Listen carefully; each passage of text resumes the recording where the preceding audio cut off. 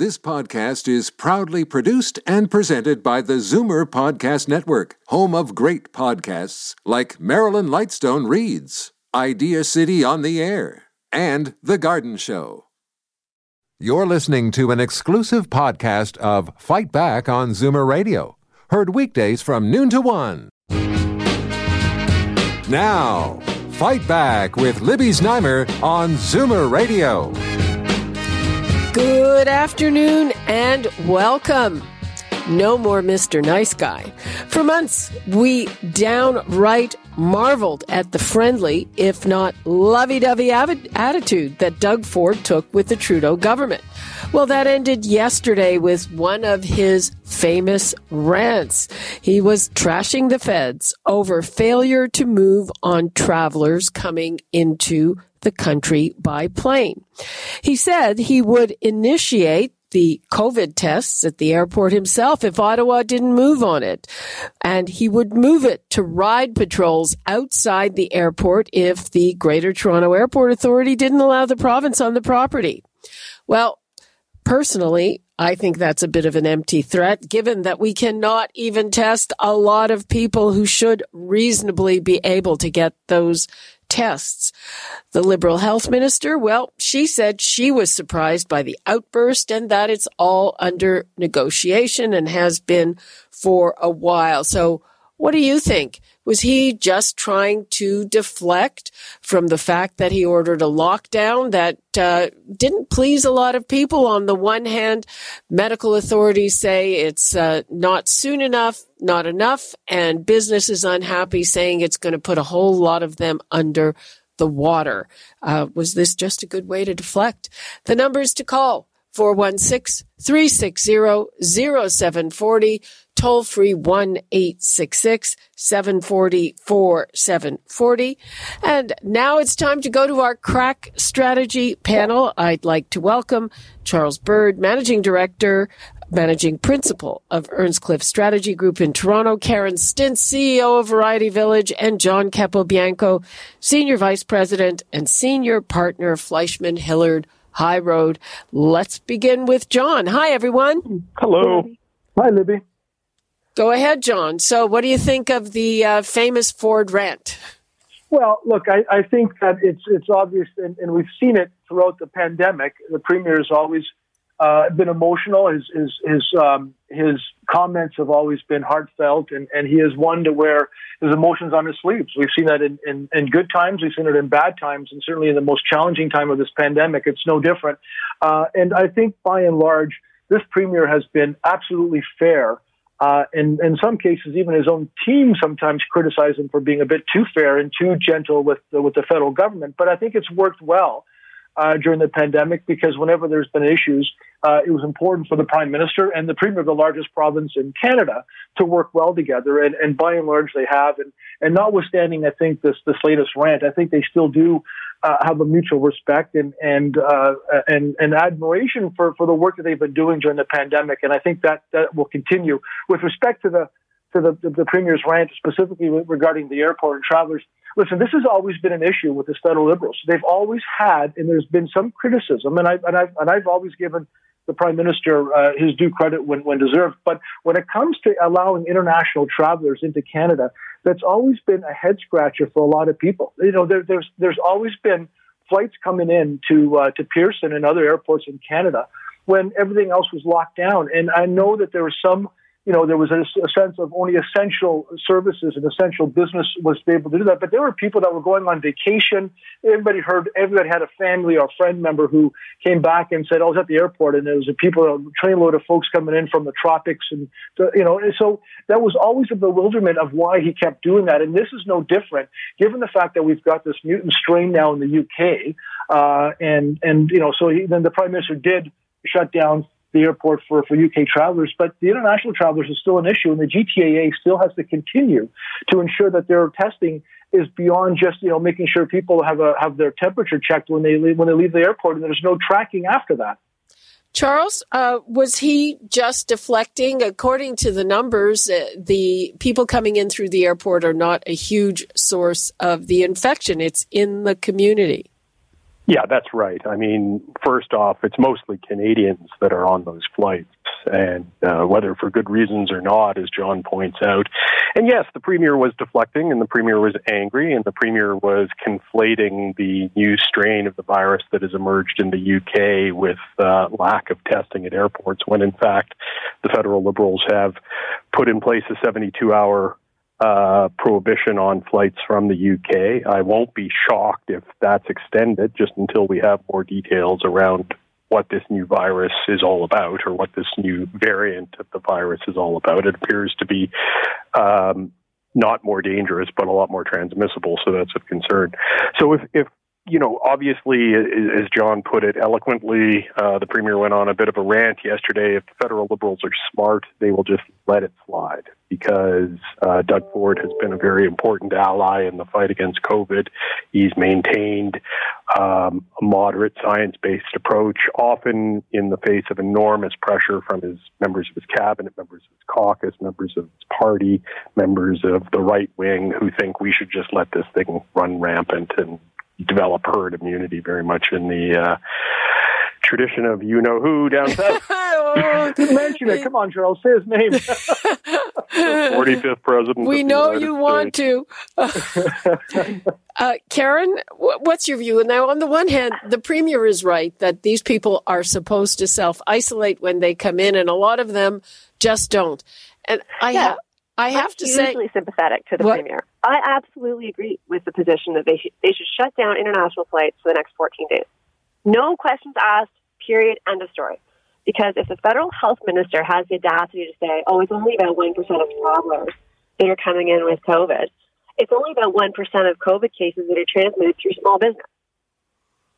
And so if you're going to shut down small retailers, you better well shut down the international flights. And so I am extremely sympathetic to the rant. And I think, to small businesses that have been forced to shut their doors during the busiest season of the year and, pivot to online shopping, which is virtually impossible for some of the retailers on the main streets, to them having to know that there's cases coming in every day, planes traveling from Asia and Europe and now the UK, and that they are watching their businesses crumble and the government's not even imposing an international flight ban. I think the rant was completely well-founded. I hear you. I just wanted to bring up another. This is completely anecdotal about people not quarantining. So I thought it was really hard to get through the border, even if you're a Canadian. It's only crucial travel. So the other week, my husband's taking a walk. He sees a neighbor of ours with a young man that we would have recognized when he was 10 years old, but it was a young man. It was our neighbor's son who had come from California. He had driven. And he said, no problem getting through. And he wasn't quarantining. They were out having a walk. And he said, hey, and driving through the border the other way, even easier. Well, You know what? Let me tell you another anecdote. Let me tell you a story. One of my neighbors here, who has a friend who, I think a couple of months ago, so it was during the height of the pandemic and whatnot, went to drive across the border to go to their place in Florida. So instead of flying, obviously they wanted to drive. Got to the border. The U.S. Border Police basically said to them, where are you going? We're going to our place in Florida because there's been a pipe burst, and we have to go there because we're worried that it's going to get flooded. So Border Police let them through. On their way, they went to Florida. The next day, they got a knock on the door from the local sheriff's office and said, "I understand that you had a pipe burst in your place here. Can we inspect it, please?" Only to find out that it was not the case. They were fined. They lost their Nexus privileges, and they were sent back. So, there are cases where, people are, trying to get Hooray. through the border. Well, you know what? I mean, the problem with that border is that everything is at the discretion of whatever border guard you happen to encounter. Well, yeah, but that's a story of, an anecdote where there is some checking that's going on. With it did my heart good, lives. John. What's that? Am I being mean? Well, no, because I think, Libby, the point is that there seems to be this picking and choosing of which businesses can stay open and which ones can close. And when you're part of the general public just trying to, stop the spread of COVID, it's like, okay, I guess. But when you're actually running those businesses, it doesn't make any sense.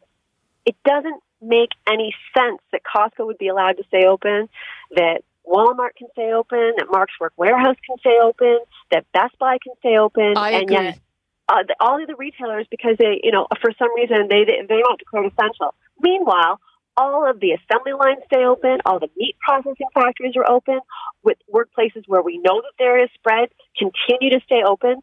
And it's just for people that are being impacted by it, it's so hard to reconcile. Even if you want to stop the spread and you're committed to stopping the spread, there's a logic gap for people. And well, I think it's starting to percolate. I agree with you, and I think that's one of the biggest problems with people not following the rules is that the rules really don't make sense. Yeah, and the other thing I want to get to on the Premier's rant, really? You're going to test 64,000 people at the airport? You can't test your own population here in Ontario.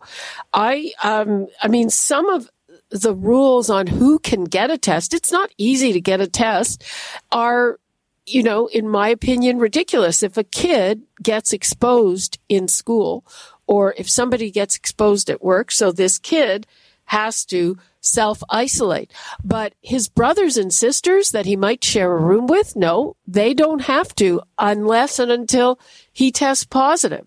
The kid's parents can go to work unless and until he gets test positive. So what are you talking about? Well, and on Yonge Street, and then I'll turn it over to the panel, but just down the street from me in one of the empty storefronts, what popped up? Private COVID testing site. $185. You can go in and get your COVID test, no questions asked. Okay, yeah. No, I've seen a number of them, and some of them seem great. Some of them seem a little fly-by-night. Honestly, there was one, I'm trying to do some research on it. I'll give the name, FH Health. You cannot find a CEO name or any kind of phone number or anything for that. So I don't know. $185, go get a test, be told they're fine, and then go out and see their family. Well, yeah, except I think that if you're running something like a clinic, there should be some accountability, right? Yep. And they're all changing addresses. It's something I'm researching, and I don't know. I mean. But the sooner we can get rapid tests, the sooner people can feel as if they can carry on with certain things. Well, and it's for 28 days, I just can't imagine how the impact is going to have on the retailers. Well, and yeah. $10,000 grant is nothing. It won't even pay the hydro bills.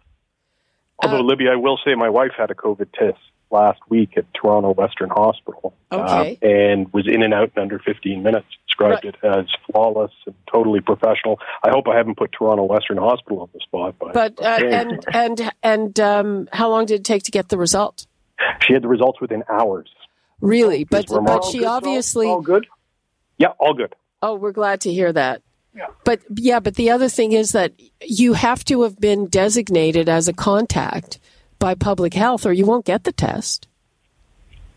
Yeah, to tell you the truth, I don't know the specifics, except that she was feeling a bit under the weather, and given that we have 2 small children at home, we thought best to be safe and got it done. Well, yeah, that's great. If you quote have symptoms, but the situation I described, you're not considered a contact. You're not getting the test. Yeah, and to think 64,000 people come through the airport every day. Yeah.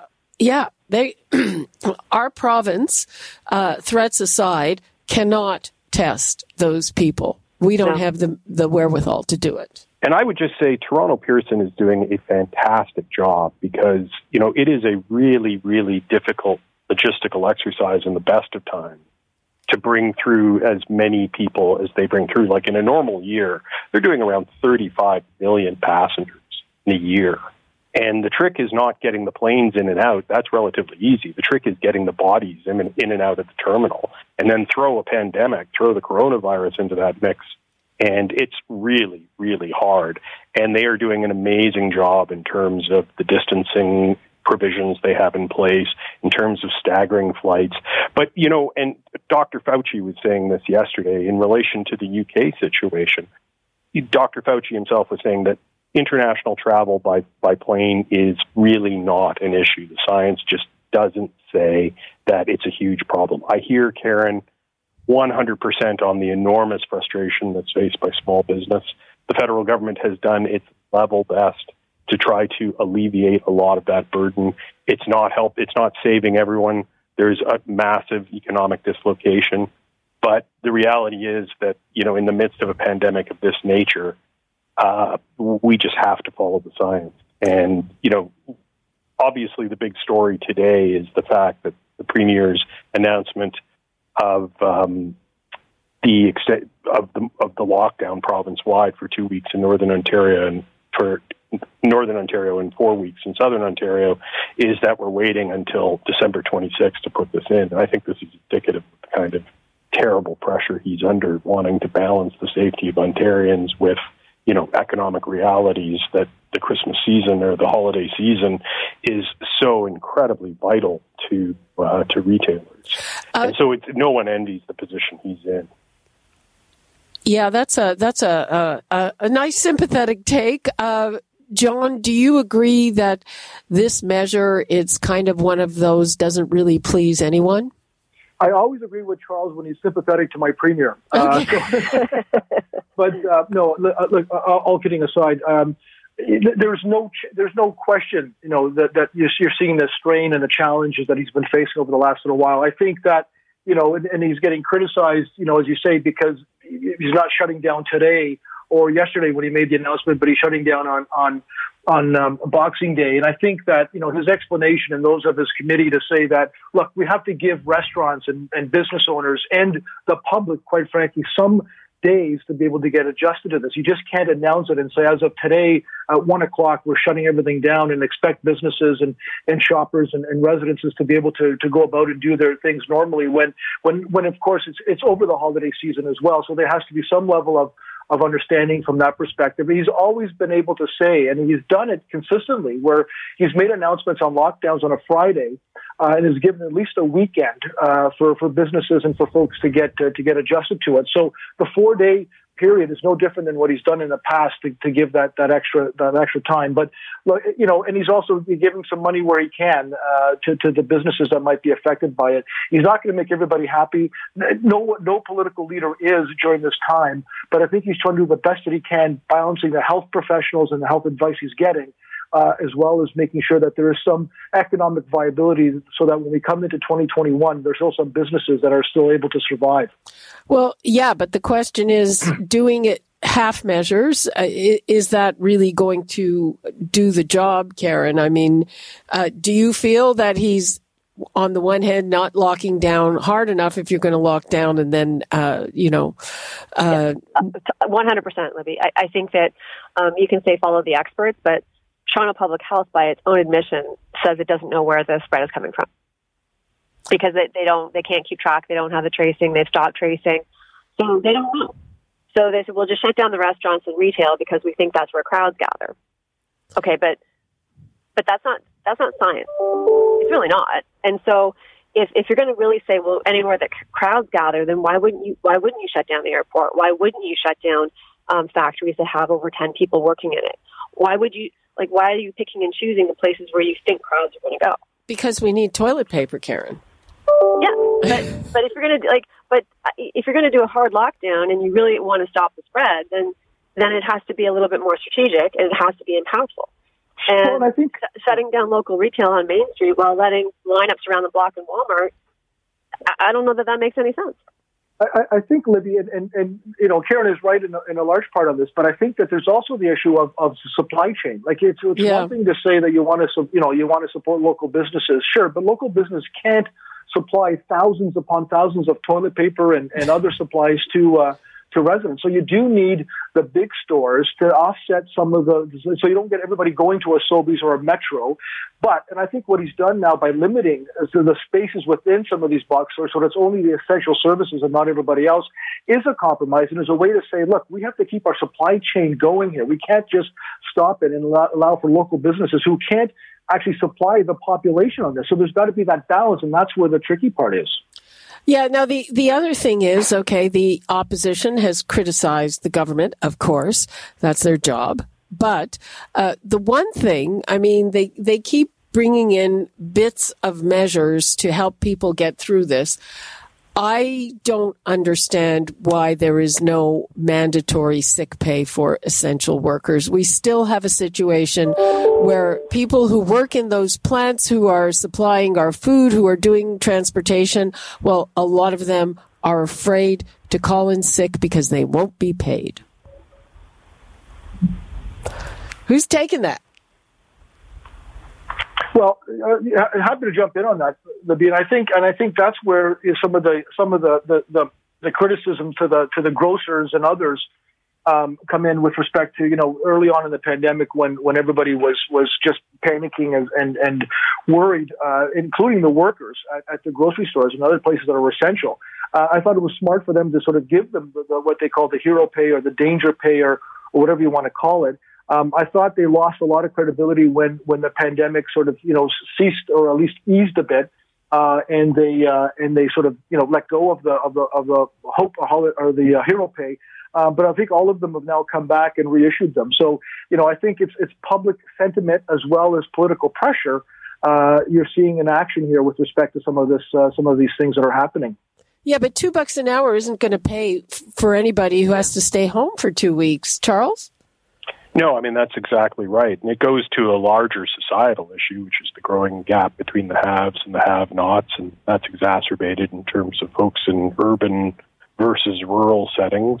And it is, notwithstanding, the pandemic and climate change and Black Lives Matter and the huge number of issues that we've seen come to the fore in 2020. I mean, that is the political issue of our time, which is the fact that it's just getting harder and harder for ordinary folks to not only get ahead, but to make ends meet. And you're seeing that clearly indicated in terms of the folks that are putting themselves out there every day in a very public way. I mean, it's the folks who are keeping the TTC going. It's the folks who are, the TTC, I'm sure, has paid sick leave. Well, it's the folks that are stocking the shelves. It's basically a disproportionate number of female workers. It's a disproportionate number of people of color. And these are the folks that are keeping the supply chains going. These are the folks that are keeping us, safe in our homes and relatively secure, those of us that can work from home, and that's not everybody. And so at some point, there will have to be a reckoning. There will have to be some serious discussion of basic income. I think we were on the cusp of that federally just prior to the throne speech. I think the federal government was having a very, very hard look at what it might do in this area. But of course, COVID was roaring back with the second wave. And I so don't that see needs why to be you the need immediate priority. I don't see why you need to talk about basic income, which is a huge change, to give people some paid sick days. Karen? Well, and it's mainly, I think it's mainly, I don't know this for a fact, but it's mainly part-time workers who aren't eligible for the paid sick leave, because most full-time employees do have paid sick leave at least 3 days, because that's the current law. But when it comes to part-timers, that's where things become a little bit more ambiguous. And then employers can have some more discretion of whether they have paid sick leave for part-timers. And so that's the issue, is that, again, a lot of the industries that we've been talking about, which is in the grocery stores, in personal care, personal support, are staffed by part-time workers. And that they have to do 2 jobs or 3 jobs to make ends meet. So it's all symptomatic of a larger societal issue that, again, is it's easy to say paid sick leave, but it's really about part-time work. Yeah, but it's also about fairness. It's about fairness. It's about fairness, but again, even if you have 3 days of paid sick leave, if you're worried about paying your rent or buying groceries and you have to be out for 2 weeks, there's a gap there. Yep. Most of those people don't have savings. So we are heading into Christmas. We've got a few minutes left. Let's talk about something pleasant. Who wants to take that, Charles?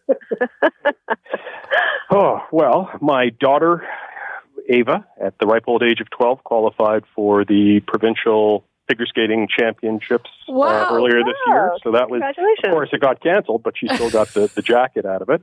And then my 9-year-old son got suspended from a game from his hockey team for drilling a guy in the post-game lineup. So I'm just one proud papa, let me tell you. 2020 is good to me. On both ends of the extreme, Charles? Yeah. Well, I would say that certainly, this past year has been difficult for Variety Village and the Children's Charity, but our sponsors have stepped up in a way that's been remarkable, and so has the community. So we've had an unprecedented level of giving this year for our charity and for kids with disabilities. So wow, I think that's Karen, good news. I have to tell you that coming up after I wrap the panel today, I'm going to be talking about charitable giving, and a third of Canadians at least plan to give less this year because of the pandemic. Yeah. And only half of Canadians, compared to 2/3, will be giving at all. So, wow, congratulations to you. We've been very lucky. Yeah, thank you. Yeah, John and I would both want to say Karen Stintz is our hero. Yeah. and nobody has had she's had a hard time in 2020, and she conducted herself with grace and poise and super courage. And so here's to Karen. Here's to Karen and done her best. And my God, I'm just bowled over by that. And I'm so happy to hear that, Karen. Thank you. Yes. Well, that and all the challenges she went to go visit her dad and the testing and the waiting and stuff. So yes, no, I echo Charles' sentiments completely. But I think like everyone, I think it's just going to be an important time for everyone just to unplug. For those who have been working from home and those, especially the workers who have been sort of providing all the essential services, if they can take a couple of days and just relax, reflect, and take it easy. I think we're all hopeful for a more, better 2021, given the fact that we're seeing some vaccines being dispensed already now and throughout the holidays and over the new year. So I think everyone's looking forward to the break and unplugging and to a better 2021, Libby. Okay, well, absolutely. I'm hoping to unplug for a few days too. It's this irony. The people who've been stuck at home all the time, really want to get out. And those of us who haven't been are looking forward to a few days at home. But I'd like to quote my brother Moses, and his favorite saying is, the best way to keep going is to keep going. So let's keep going. Let's keep going, and really a very, very Merry Christmas to all three of you. Next week you'll be talking to Jane Brown, and I will be talking to you very shortly in the new year. Wonderful. Okay. Happy holidays. All the best, Libby, to you, and Charles and Karen, to you as well. Absolutely. Hear. Hear. Right back at you. You're listening to an exclusive podcast of Fight Back on Zoomer Radio. Heard weekdays from noon to 1. You're listening to an exclusive podcast of Fight Back on Zoomer Radio. Heard weekdays from noon to 1. You're listening to an exclusive podcast of Fight Back on Zoomer Radio. Heard weekdays from noon to 1. This podcast is proudly produced and presented by the Zoomer Podcast Network, home of great podcasts like Marilyn Lightstone Reads, Idea City on the Air, and The Garden Show.